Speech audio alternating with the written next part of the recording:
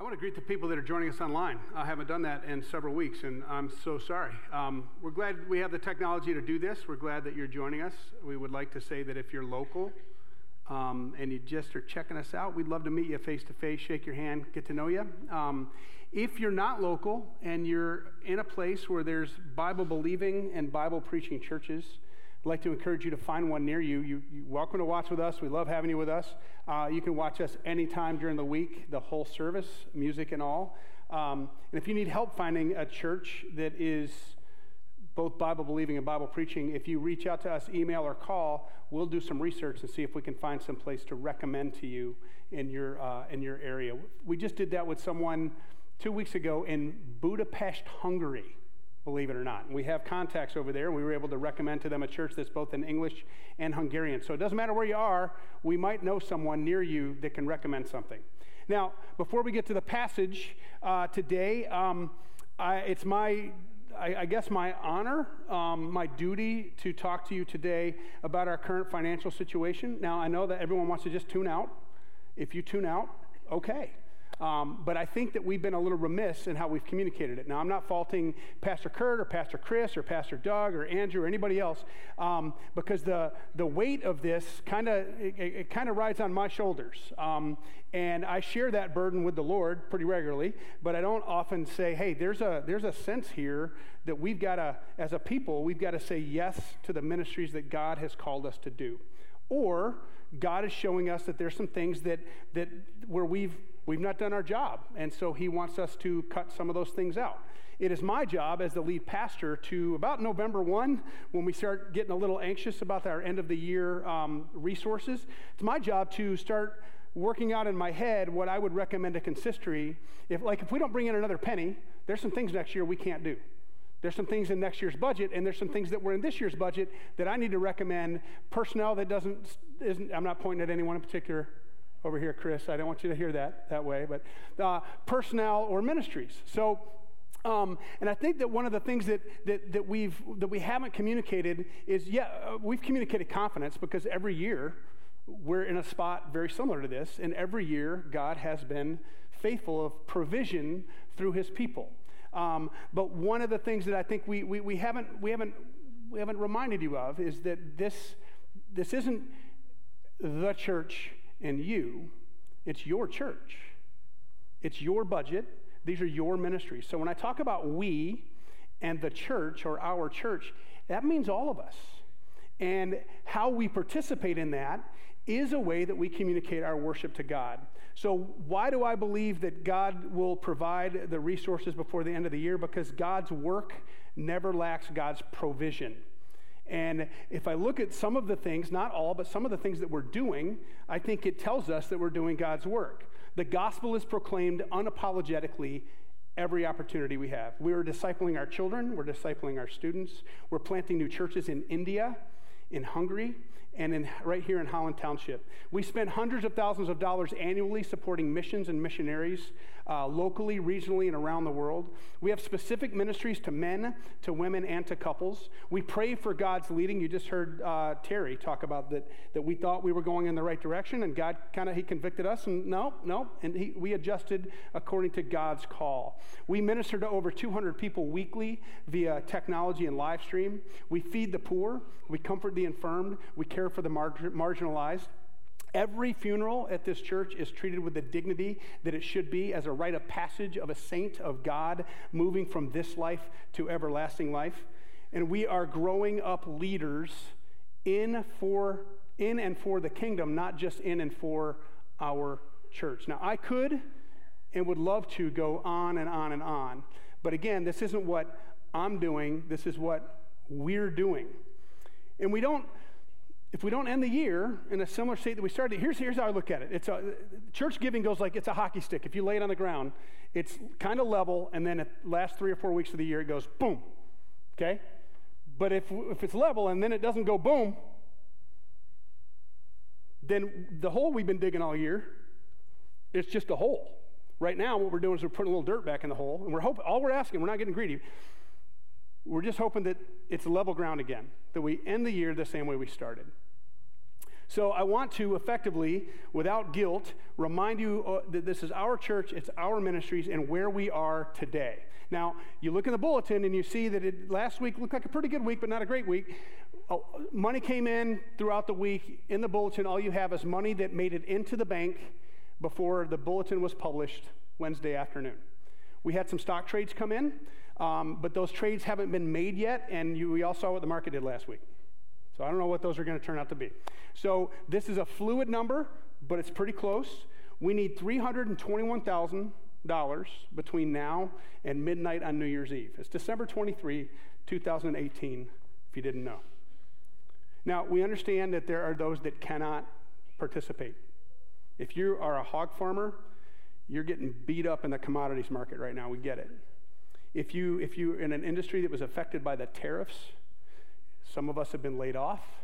Others of us, interest rates, and we can't borrow the money that we need to to expand businesses. That we totally understand that. Someone contacted me this week that lost their job. They're going to get it back in March, but they lost their job, and they're trying to figure out if they can do Christmas, much less contribute to the church. If that's your case, let us know if you would like to. We will pray for you. I'm not talking to you about this other stuff, but there are those of us that can, and I'm one of them.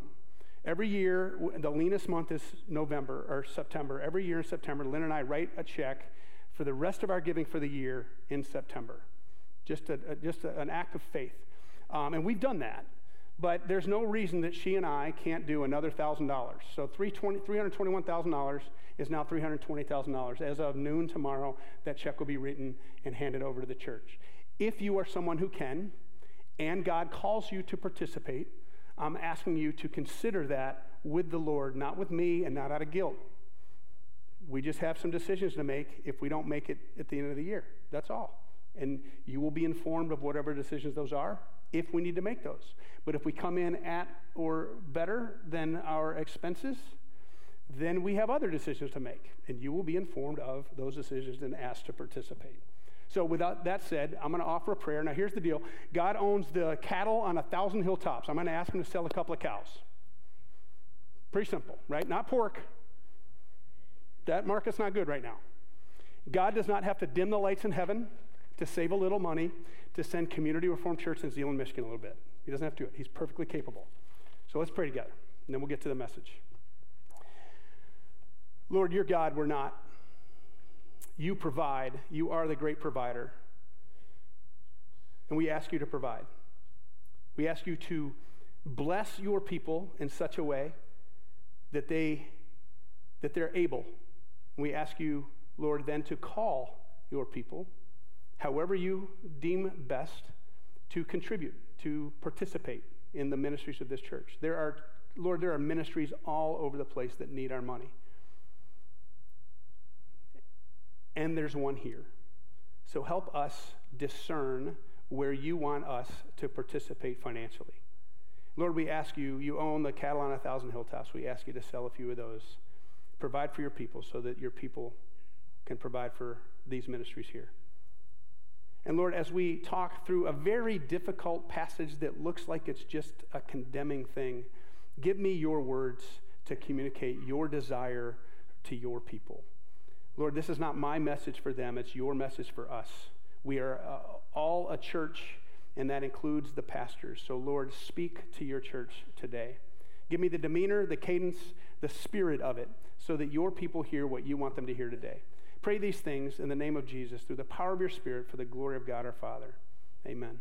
One last thing. Last week, when little Lucas prayed, and Kurt said, "Oh man, we should give him. He should give him one of these jobs, or my job." And I said, "Yeah, that'd be after the first of the year. He can have it." I got several emails about, "Are you leaving?" So if you're hoping I'm leaving, you're going to be disappointed.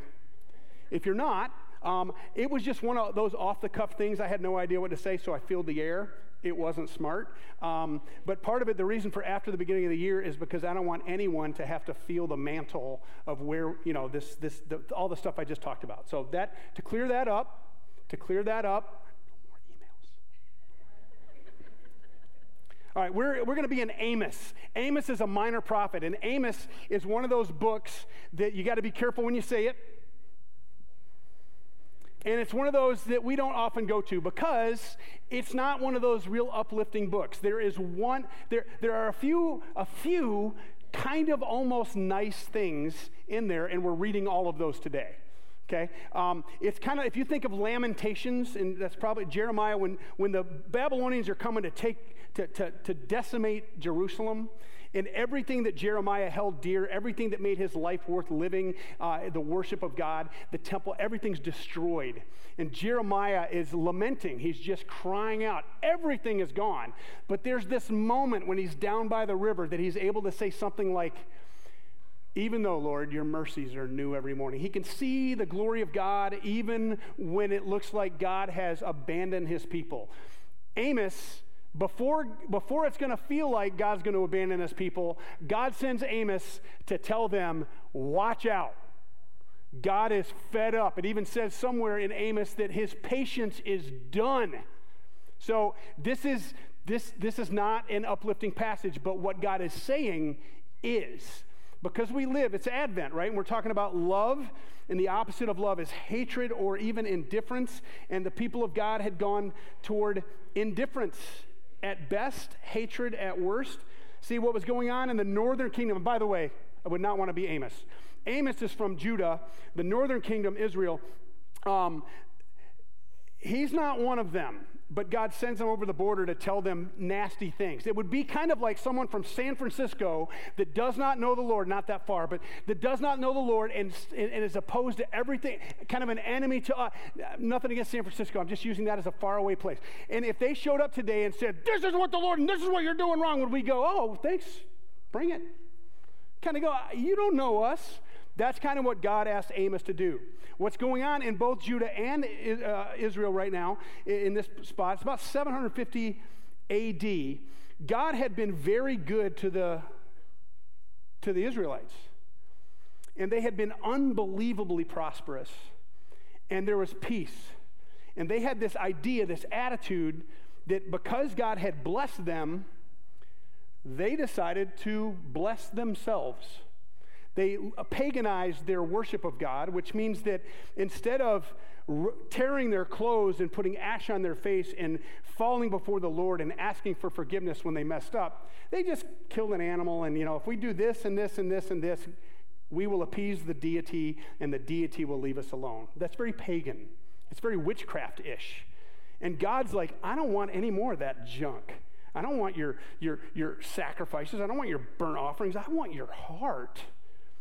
But they had gone on and on and on and on and on and on and on with no heart for God.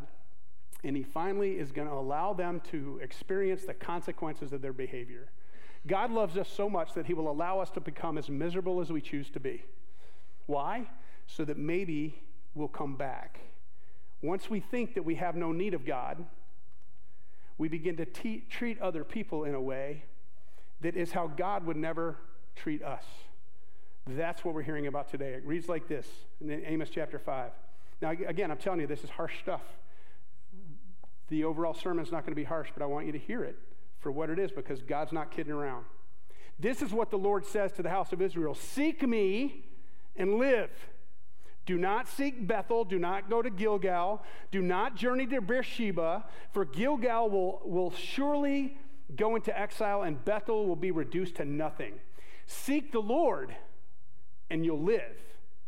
Or he will sweep through the house of Joseph like a fire. It will devour, and Bethel will have no one to quench it. You who turn justice into bitterness and cast righteousness to the ground. It's very uplifting, isn't it? And then there's a parenthetical phrase. This is one of those times when God, like when God said to Job, and he also said something like this to Jonah, it's like, who are you to question me? Did you hang the stars and the moon? Did you set things into motion? Did you speak existence into being? So this is parenthetical phrase, those of you who cast righteousness to the ground. He who made the Pleiades and Orion, those are constellations in the stars, who turns blackness into dawn, who darkens day into night, who calls for the waters of the sea and pours them out over the face of the land. The Lord is his name. He flashes destruction on the stronghold and builds the fortified city to ruin. Now, if you're a person of God and God sends someone to say to you, God can go like this and we're done. We should listen to him if he seems less than pleased. I know. It's not uplifting. We'll get there. You hate the one who reproves, which means to correct or to stand up and exhort in court, and despise him who tells the truth. You trample on the poor and force him to give you grain. Therefore, though you have built stone mansions, you will not live in them. Though you have planted lush vineyards, you will not drink their wine. For I know how many are your offenses. I know how great your sins. You oppress the righteous and take bribes, and you deprive the poor of justice in the courts. Therefore, the prudent, the wise man, keeps quiet in such times, for the times are evil. Seek good, not evil. Then the Lord God Almighty will be with you, just as you say he is. Hate evil, love good, maintain justice in the courts. Perhaps the Lord God Almighty will have mercy on a remnant of Joseph. And then a passage that might sound familiar to you from Amos. It's not going to be up on the screen, but it says, but let justice roll on like a river and righteousness like a never-ending stream. What is God calling his people to do? What is he correcting? The same thing he's always been calling his people to and always correcting. From the beginning of time, God wanted his people to be a blessing to all the earth. When Adam and Eve were in the garden and he said, be fruitful and multiply, he intended, he expected, he wanted everything to point to God. He wanted there to be, just like there were no lions eating lambs, there was no predation, there were no weeds, there were no thistles. Everything worked the way it should, and people were supposed to love one another, treat one another with the dignity and respect that God was treating them. And we said, nope, I want it, not your will, but my will be done. And so God allowed the consequences of our own behavior for us to reap the consequences. And then he shows up again, and he shows up again, and he shows up again, and he shows up again, and he shows up again, and I could keep doing again and again and again. To say, folks, you're supposed to love me and love others. Jesus summarizes it, doesn't he, when he says, what's the greatest commandment? To love the Lord your God with everything that you have and to love your neighbor as you love yourself. Here's the thing, folks.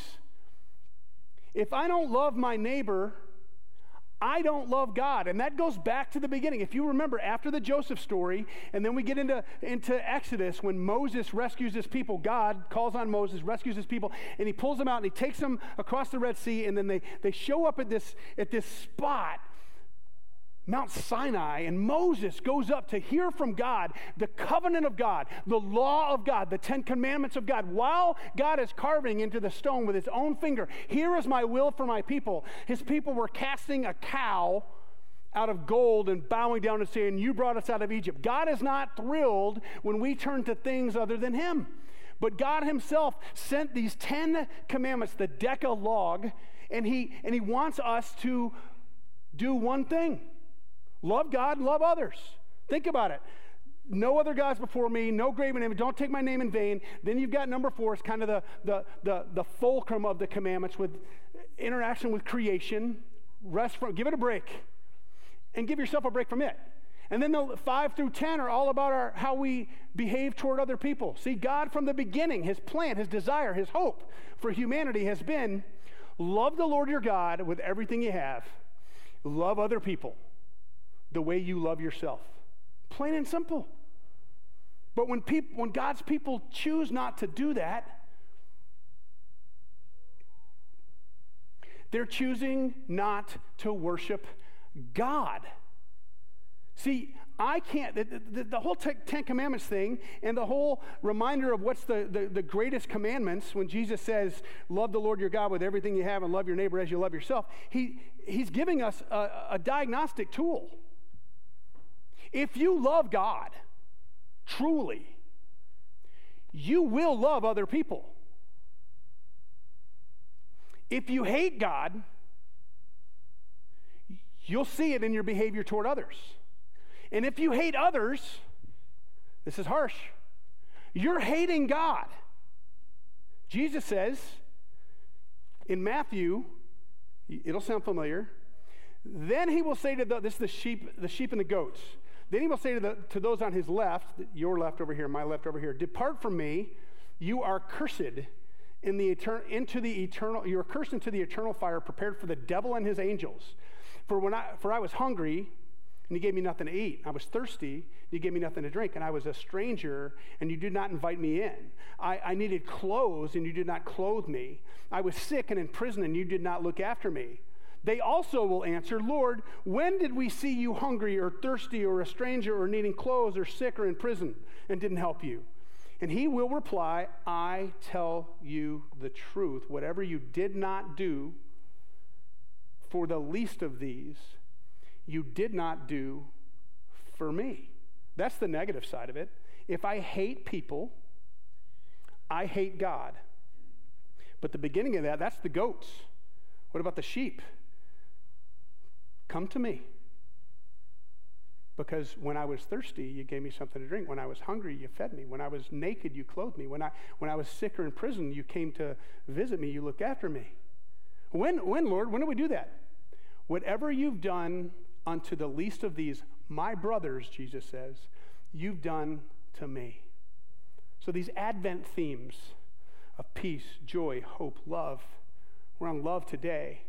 We're trying to look at it and say, folks, there's another side to these things. These can feel good and emotional, and they can be kind of comforting, and that's good. But God's not kidding around. He was not kidding around to the people in Amos's time, and he's not kidding around to us today. His desire, his call for us is to love other people. He wants us to be light to the world. Jesus says, I am the light of the world, but then he tells us we are the light of the world. We are a beacon on a hill. We are not to take the light and put a bushel over it. Let me just give you a little example of this, how powerful small little pieces of light are. You know, I've asked this before, kids, is there such thing, have you ever have a flashlight? You know, you turn it on, or if you do it like a cop. Have you ever seen a flash dark? No. Right? Because darkness is just the absence of light. Where I grew up in East Grand Rapids, where I grew up, we lived in the oldest house in East Grand Rapids. The person that Reed's Lake was named after built the house we lived in. And there's an old story that was published in the local newspaper. When our house got that historical plaque, they did a little story. And there's not many of you old enough to remember this, but I'm certainly not. But there used to be on the other side of Reed's Lake, on the north side of Reed's Lake, there used to be this place called, it was an amusement park, Ramona. Anyone ever remember hearing about the Ramona Park? It was an old rickety roller coaster. There's a little train that went over there. But a young lady that lived in the house that I grew up in worked at the Ramona Park until nighttime in the summer. And her mom used to hang a lantern, a gas lantern, in the black walnut tree that still stands today. It is hundreds of years old. It is this huge tree. Used to hang a little lantern, a gas-lit lantern there, and 2.5 miles away as the crow flies, but all the way around Reed's Lake, this young lady would navigate her way home because of a small gas Coleman-type lantern hanging in a tree in front of her house. So she would walk from the north side over by Hodenpile Woods in East Grand Rapids and walk all the way around down Lakeside Drive, down around Reed's Lake Boulevard, Lakeside Drive, and then over to Lake Drive as it intersects with Breton Road there, and one house over. She was able to see from miles away this little pinprick of light, and she knew that is home. That is why God calls us to be the light of the world. That is why he called the Israelites to be the light of the world. He wants everyone, when light shows up, everyone turns toward it. If it's completely and utterly dark and you have absolutely no light, and suddenly a little blink of light, it's like a moth. Everyone, you can't focus on anything else. You can only see the light. You can no longer see the darkness. And then when you turn away from the light to the darkness seems even darker. God's desire for his people is to love other people, to be the light of the world. Don't put the candle under a bushel. Let it shine. That's a silly song, but let it shine. So it is my hope. And the whole purpose of preaching through Joseph and then this Advent series is to remind us whose we are, who we represent. and that we are indeed supposed to love even our enemies. And folks, I've got enemies. I mean, I have literal enemies, but then I have the people, there's a couple of channels on TV that if you flip between them, one channel I'm like, yes, you see it right. And the other channel's like, who do you think you are? I yell at the TV. And then it'll go, Trent, turn it up. Yep. Because there's no peace in my life when that stuff's going on. But you know, there are people that when I watch them and they talk about it and they talk about things that decision makers in our country are doing, I think they want to take us in a place that will actually do harm to people like me. That makes them my enemy. And I'm supposed to hate my enemy, right? No, I'm supposed to love them. Are we praying for those that disagree with us? Are we willing to give grace to someone who we don't think deserves it? No one deserves it. That's grace. So are we a people? Am I a person that the Lord, if he returned today, if he came as the lamb and he's returning as the lion, if he came today and showed up right here, would he look at me and go, well done, good and faithful servant? You look nothing like the Israelites in Amos' time. You loved your enemies. When someone slapped you upside the head, you gave them the other cheek. You prayed for those who persecuted you. Oh, I hope so. And folks, I think we're doing corporately, I think we're doing well. We're sharing the gospel. We're planting new churches. We're loving and training up our children in righteousness. We're not casting righteousness to the ground. I think we're doing well. Praise God. But be reminded that what we do and how we treat others matters. And it doesn't just matter to us. It matters to God. It matters enough to God that he sent a prophet to the northern kingdom to tell them, I'm done.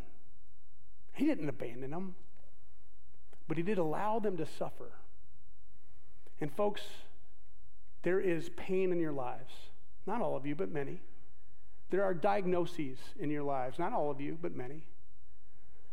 There are troubles in your lives. Not all of you, but many. And there's a world that doesn't want the church anymore because they don't want to be accountable to anything beyond themselves. And God chooses his bride, who sometimes looks spotted and not pure, but he chooses his bride to show the world what God is like. Is God a God of anger and judgment and rules?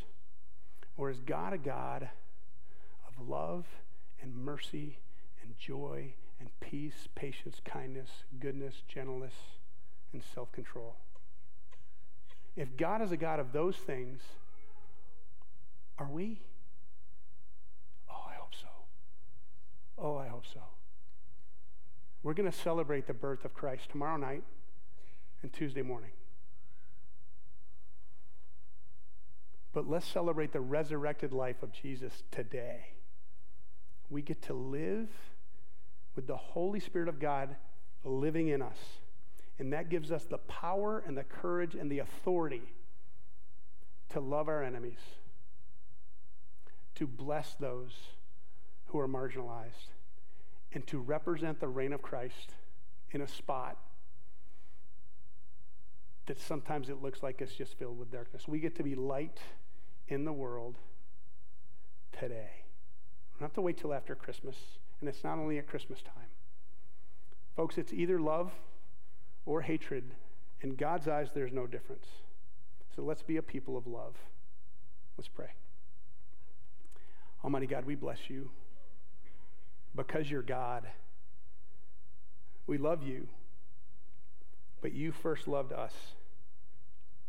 Give us the courage, the humility, and the strength to stand firm when people push back. Not to stand firm and tell them how wrong they are, but to stand firm and show them how much you love them. Because hatred isn't pushed back with more hatred. Hatred is absorbed by love. You absorbed our sin. You absorbed our hatred. You became those things. Help us to be people that behave like you did. for your glory, not ours. In Jesus' name we pray. Amen. This is an encouragement, and it might be an admonishment. It's meant as an encouragement. Sometimes we get this view of church, even of God, in our heads that it's just this. It's a comfort. It's a nice thing. It helps us. But see, it's a much bigger deal. Why did God get so angry with the people in Amos's time? Because they weren't doing the one thing God wants them to do. They weren't behaving toward others the way God behaves toward them, period. This is a much bigger deal than we think. The purpose of the church is to declare the manifold wisdom to the rulers and the authorities of the air. That's the spiritual demonic hosts. We're supposed to push them back by proclaiming the gospel, but we're also supposed to save the world through Christ. How do we do that? By power? By anger? By judgment? No, not by might, not by power, but by my Spirit, says the Lord. And the Spirit of God lives within you. And he gives you the power and the authority to speak on his behalf that God has compassion and mercy and grace to give to anyone who would receive it. And if he's seeking them out, they're going to respond. You get to participate in God-sized love work. So be a person. Let's be a people that God looks at and says, well done, good and faithful servants. The Lord bless you and keep you and make his face shine on you, be gracious to you. The Lord turn his countenance toward you. God smile at you and give you peace. And all of God's people say, amen. Go with and in the peace of Christ, and Merry Christmas to all.